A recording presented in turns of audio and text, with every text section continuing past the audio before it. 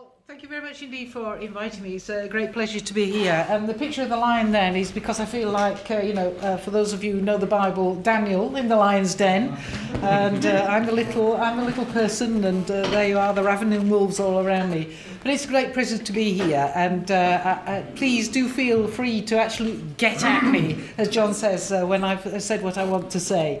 And I'll give you some good sticks to beat me with. As we go through the presentation. So I want to cover three things quite briefly. The first is the context of journalism PR now. I want to talk about some of the traditional rivalry between us and us, and then set that again in some of the key things that are happening today. And then I want to tell you a little bit about the latest of what's happening in public relations, so you get a sort of sense of what it's like to be a public relations practitioner today. So that's the agenda. Please do feel free to stop me as I go through this if anything's unclear, but otherwise I'll just crack on, and then we've got a good hour to have a discussion afterwards. Okay, so let me start with the classic, which you've seen.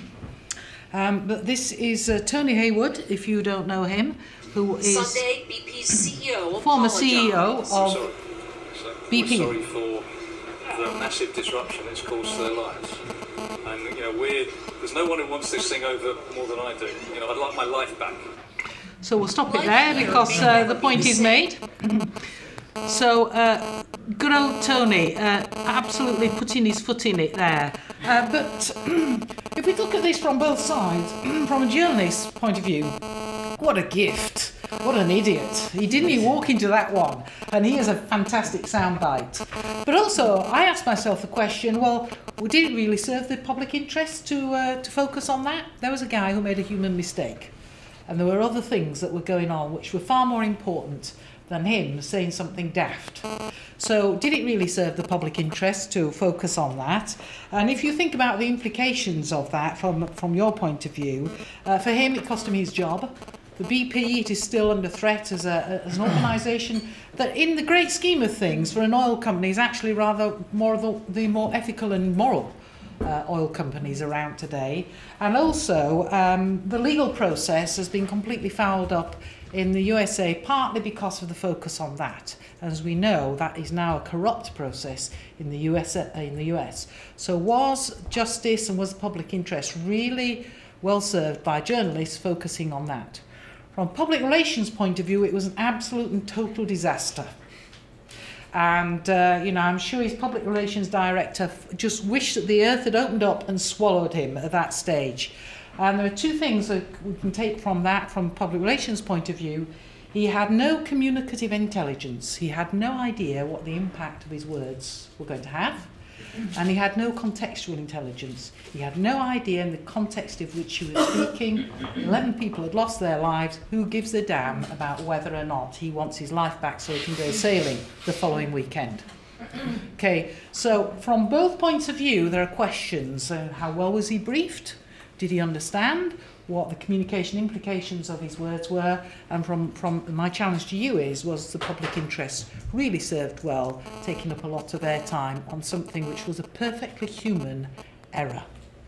And one of the lessons that you're taught in crisis communications is sometimes humour deflates things.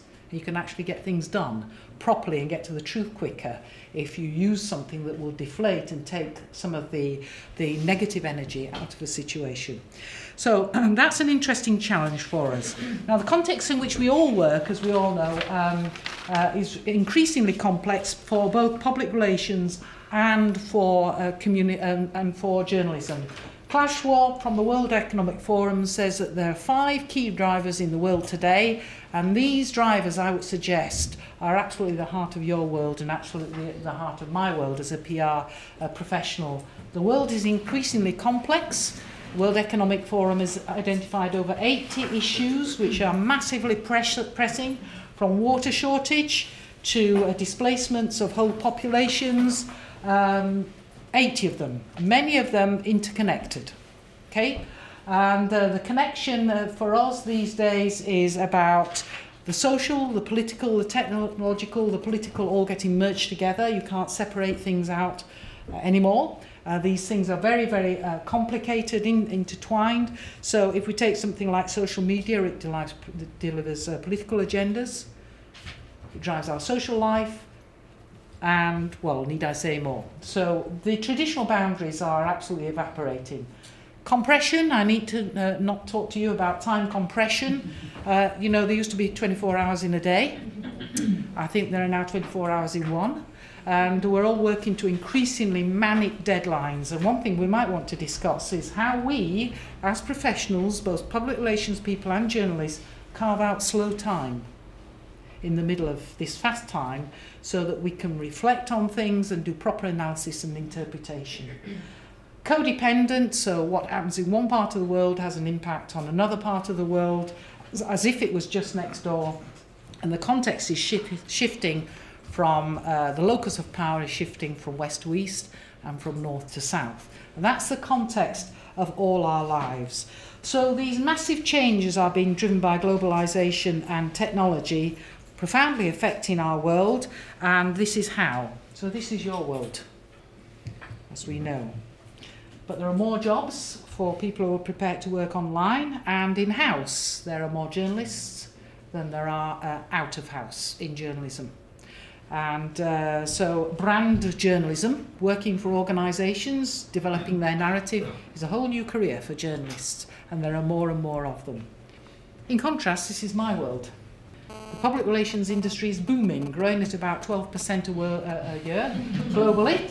Okay, the industry is worth in the UK over £9 billion, and that's the sort of those are some of the stats that you might want to look at. Particularly one about journalists in the USA, where the ratio to journalists to public relations people is 1 to 4, journalists being 1. Okay, so a very interesting world for us. Here's the traditional view, if you like, of public relations and the media. I'm putting the Sunday Times up for John's benefit twice. Okay, so you recognise that, and this is what we say about you. But actually, the reality is that we have an awful lot in common. Okay, and so you can see the pairs there. We're all working to a 24-hour news agenda. And remember, if your deadline is 1 hour from now, my deadline is 45 minutes from now to meet your deadline. And I have to get all that information, synthesize it, interpret it, and give you a proper and true story so that you can then do with it as you will. So those are our pressures as well. You've got an owner agenda, we have got owners' agendas, whether they be CEOs or boards or shareholders. So I won't go through them all, just pick out one or two. You've got lack of space, we've got lack of voice in the media, but also within our organisations sometimes. You've got advertising pressures, we've got marketing. Go out there, sell it, tell it, persuade. Okay, that's the pressure on us. You've got a newsroom culture, we've got a corporate culture to deal with. And sometimes that's a very difficult culture to deal with. Okay, you've got legal and ethical issues, we've got legal constraints sometimes on what we can say, which are very, very tying for us and not always able to tell the full story. You've got a public relations agenda to cope with, we've got a news agenda to cope with. So you can see that our worlds are not entirely dissimilar. We've also got some joint agendas, so you've got to hold to account to the public interest, and you do that publicly. Our code of ethics says that we have to hold people account for the public interest. We do that privately. Lots of public relations people lost their jobs because of rows they've had internally with senior people about whether or not they should say something to the media. And a lack of integrity within the organisation is a reality for us to deal with. It's in both our interests to have a free and informed press telling the truth. In your interest, because that's your mission, if you like, is in my interest, because actually, if you hold me to account and challenge me, you're more likely to get the truth. And if you tell the truth about me and I'm happy with that truth, you endorse what I'm saying. So that gives me legitimacy. Okay. So we have a shared code of ethics. Here I have the NUJA code of ethics. It applies both to the PR division and to journalists. And by the way, that's my press card because I'm also a practicing journalist. Okay, so I used to work for the BBC lots of years ago. But, challenges to us both. Increasingly, I would challenge you that journalism is not about the public interest, about what's of interest to the public. And if Alistair Campbell is to be believed, 10 years ago there was one positive story in the press to 3 negatives. Now it's one positive story to 18 negatives. So, interesting point. And for us, the challenge is, are you talking about the public interest or are you talking about the corporate interest? And in the middle of this, there is truth, which is contested. And truth, I find, is an interesting concept between us. And if I talk about, CSR to you, I see some organisations who are genuinely trying to come up with a new model of governance. And you point a cynical finger. They say they would do that, wouldn't they? They're trying to escape their obligations by doing good works out there and the real business here. And I could give you another example, which I've just forgotten, so I'll remind myself of, which is about malicious complainants. We have to deal with malicious complainants in a particular way. They're your meat and drink. So, reality. For you now, your reality, I won't read it all, but you're not the sole gatekeeper of newsworthiness. There's all sorts of people coming into that space, including those who are quite adept at manipulating it. And we see all sorts of pressure groups who now are influencing the news agenda. And we also see this as an action for good in democratic movements, for example. User-generated content too. We might think, well, the great British public or anybody else's public isn't biased, but indeed they are. They have their own agendas as well. So at least with PR, you know where it's coming from, if it's corporate voice. Mainly because we too use front groups, and that's an abomination in my eyes. You tell the truth and you speak openly on behalf of an organisation. Okay, so we're talking here about really some of the issues around a healthy public space and a public debate. And I would invite you to think that maybe public relations can contribute to the enriching of that public space by adding a variety of voices. And remember, I showed you what sorts of organisations that public relations people work for.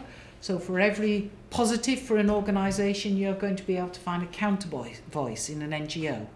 Both public relations, but enriching the debate. So as our colleagues at the University of Westminster say, public relations industry could be part of the solution for you now that you have issues because of resources in generating content.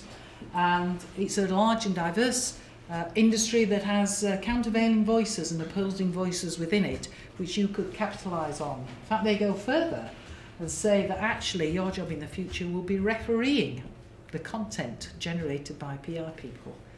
That's a scary thought. Okay, but why not? Why not? If it's there and it's contested, why not? So I'd suggest to you that co-creation of content is possible, but I'd also argue very strongly, and John's heard me say this before, there must be a respectful distance between public relations people and journalists. We do not have the same job to do. It's quite right that you hold a powerful organisation to account. You must challenge, and when it gets too cosy, that challenge goes away. And that is wrong, and that is bad for the public interest. So I'm not one who says, please take all this stuff unquestioningly at all. Absolutely not. Take the stuff, use your time challenging it. And as it says there, good PR people want an open press. So let me just give you a few facts and figures about the industry you're dealing with. This is where most people work in the UK. Actually, the public sector is shrinking. It was 34%, now down to 25%. Equally, just about in the public sector, 24%. Those of which will work for consultancies, will work for both private and public sector, 23%, NGOs, 13%, and freelancers. So that might be more balance, actually, than you possibly thought. You might have thought they all work for big corporates. Well, they don't. Less than a quarter do. And that's UK or? That's UK. This is from the CIPR, Chartered Institute of Public Relations State of the Profession survey. It's just been completed for 2013. These are the most common tasks. You'll notice that media relations is still, and has constantly, over the last 20 years, been about 3/4 of the effort of public relations people. Feeding the media, in whatever way you want to interpret the word feeding. And the least common tasks, surprisingly, you might think, lobbying, 25% of time spent on that. This is the amount of time an individual will spend on particular tasks. Social media is the most substantial growth area, and this is an area of a problem area for you because it's about disintermediation, direct contact. So again, you know, the marginalisation of the press we see in some of the contact between large organisations and their audiences. The average salary is large, okay, but a massive in gender balance. So the guys get all money. In-house budgets can be very small. Sorry, that should be £10,000 to 49 million, and that's in the UK. And that will be a big corporate organisation who also has marketing under its remit. So that's not just millions and millions of people. Trends in the industry then. I've taken this from a selection of sources, but you can see what the key trends are there. Mobile content is taking more and more direct form, so again, this possibly marginalises the press. Strategic data mining. You do it, we do it. And that's about very specific targeting towards particular audiences. Brands are defined increasingly from the inside out, so your people are your brand. So less money spent on advertising, and live what your brand is. A move to local strategies, so that's very localised targeting of content. Again, a challenge for you. What's happening with local press in my part of the world is it's just being devastated. Okay, authenticity and trust. So if your people are your brand, and if you are being held accountable by spotty youths in their bedroom, as the CEO has quoted as saying, somewhere in Brazil, and there's no escape from this, then a sort of re-engineering of how the organisational character is defined is really rising up the agenda, and I'll come back to that in a minute or two. Storytelling, really important. So what's the corporate narrative? This is where a lot of journalists are finding jobs now, helping define the corporate narrative. Visual communication and C-suite coordination, so getting the senior managers of an organisation to understand what communication is about, so we don't have the Tony Hayward situation, and so you don't get competing narratives from different people. And an increasing role for a communications director, everybody agrees, is important. So I just want to go on to the new reality then for public relations people. I'm going to go through this really quickly, so again, plenty of time for discussion.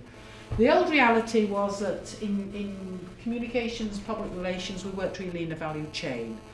There was a source, there was an input, there was a gatekeeper in the middle, normally us, and there was an output. It's no longer true. It's a network world where everybody in the organisation is able to tell your story, and where the next network externally is becoming more diffused and more extended. A new way of working, because of the issues I was talking about that Klaus Schwab has so brilliantly encapsulated, in a global world that is digitally enabled, you have stakeholders who are massively empowered. And that means that we can't be gatekeepers anymore, and it means that the spotlight really is on organisations. So I mentioned the sort of latest trend being authenticity and trust. So what the dawning realisation is, and a lot of senior executives, is that there has to be a new way of operating, and that communications is at its heart, and management is increasingly recognising that communication is constitutive of the organisation. It's not just enabling, it is the organisation. And unless it's an authentic heart, we've got real problems. And this really is generating thinking about a model of governance, where organisations realise that they have overt accountability, they have to obey the law and regulations, but also covert accountability, which is about their obligations as stakeholders define them, which go beyond legal compliance, are becoming more and more important and more pressing, more difficult to define, more difficult to fulfil. And how organisations enact their behaviours in their values is becoming increasingly important. And just yesterday I was at a mega organisation just up the road from here, talking to the CEO and all their senior managers, and the one thing that they've done in this last 2 years more than anything else is to talk about values and behaviour. And that is an impelling imperative within the organisation, that unless we can coalesce around something that's meaningful and that we can live by, then we may as well all go home.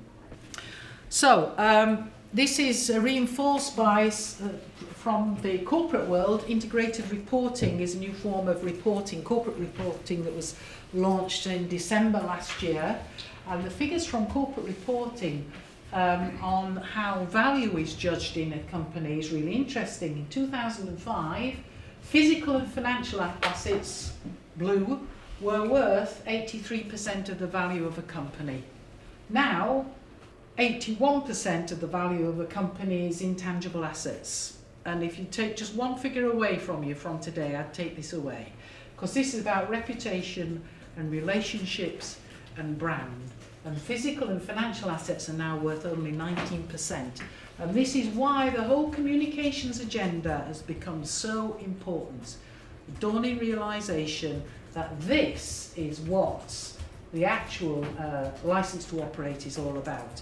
And if you look at a traditional boardroom, what you have around the table is mainly guys who look after this. And very few people who look after that. Okay, so that's what's driving change. So in response to this then, you might find it surprising that the public relations industry, if you like, because they are the people who have to make organisational sense, tell the organisational narrative, has been driving some thinking in this. And the Global Alliance, of which I'm privileged to be chair, which is a confederation of all the sort of professional bodies in public relations around the world, has come up with some thinking on this, which I'll share with you to finish with.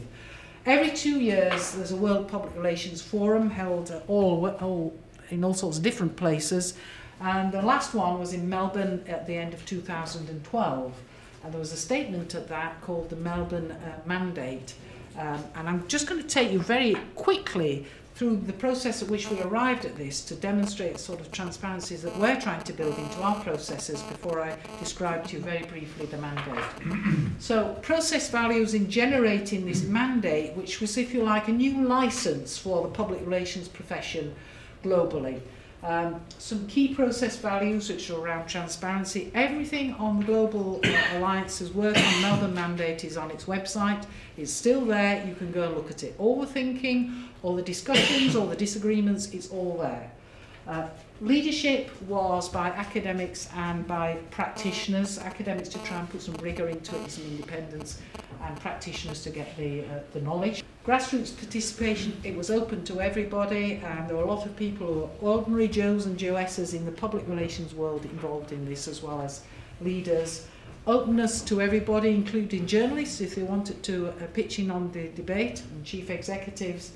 And there were 3 key working groups, and they were absolutely empowered to make decisions in the areas that they were given to look at, or that emerged from the process to look at, and that became the Melbourne Mandate. So very quickly, first phase was brainstorming in the board. The second phase was a survey of leaders of the public relations profession around the world. The third phase was an abstract for public comment, which went up on the website, open for everybody to see, including people like yourself, and to comment on. The fourth phase was some working groups, 3 working groups who developed a draft mandate, which was then posted up for comment. And then finally, in Melbourne itself, there were 800 people who debated this to try and get some traction on whether or not this was representative of the aspirations of the industry to date. And in total, there were about 1,600 to 1,800 people participated in the creation of the Melbourne Mandate.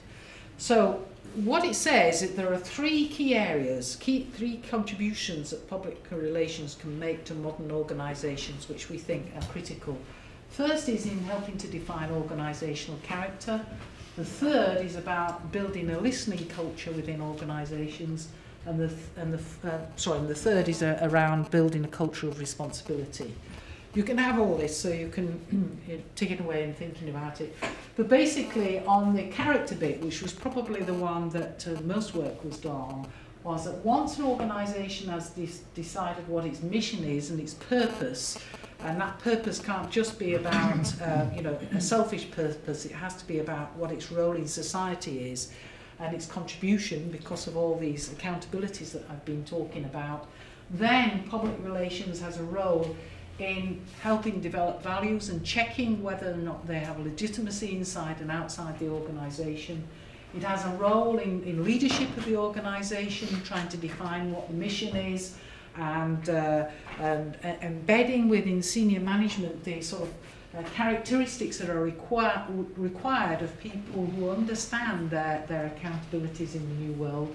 And it's about creating a culture within the organisation which is founded on communication and responsibility. So the thinking here is that public relations is often called the dark side or the shadow, but to quote from Lincoln, character is like a tree and reputation, my business, is like a shadow. The shadow is what we think of it, the tree is the real thing. And the thinking is if the tree is rotten, then the reputation will be found out. So unless you work on actually the character itself as public relations professionals, whatever you do in the reputation stakes will come to nothing unless the base work is sound. So the second area then is about building a culture of listening and engagement. So this is about how to understand what's going on outside, to understand what the trends are, to understand what your stakeholders are requiring of you, and to listen inside the organisation as well. And the notion of 2 ears and 1 mouth. And this is not about imposing your will on anymore, your will on the world anymore, but in the new world, this is about understanding what your accountabilities and responsibilities are. And finally, it's about instilling responsible behaviours within the organisation and understanding what its obligations are at all these levels, to society, at an organisational level, and that means thinking through the nature of decision making in the organisation and whether it's values based and whether it's ethical.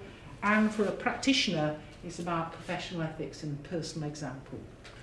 I'm going to finish off now. Implications for the PR profession of what's happening at the moment in the world, all those things.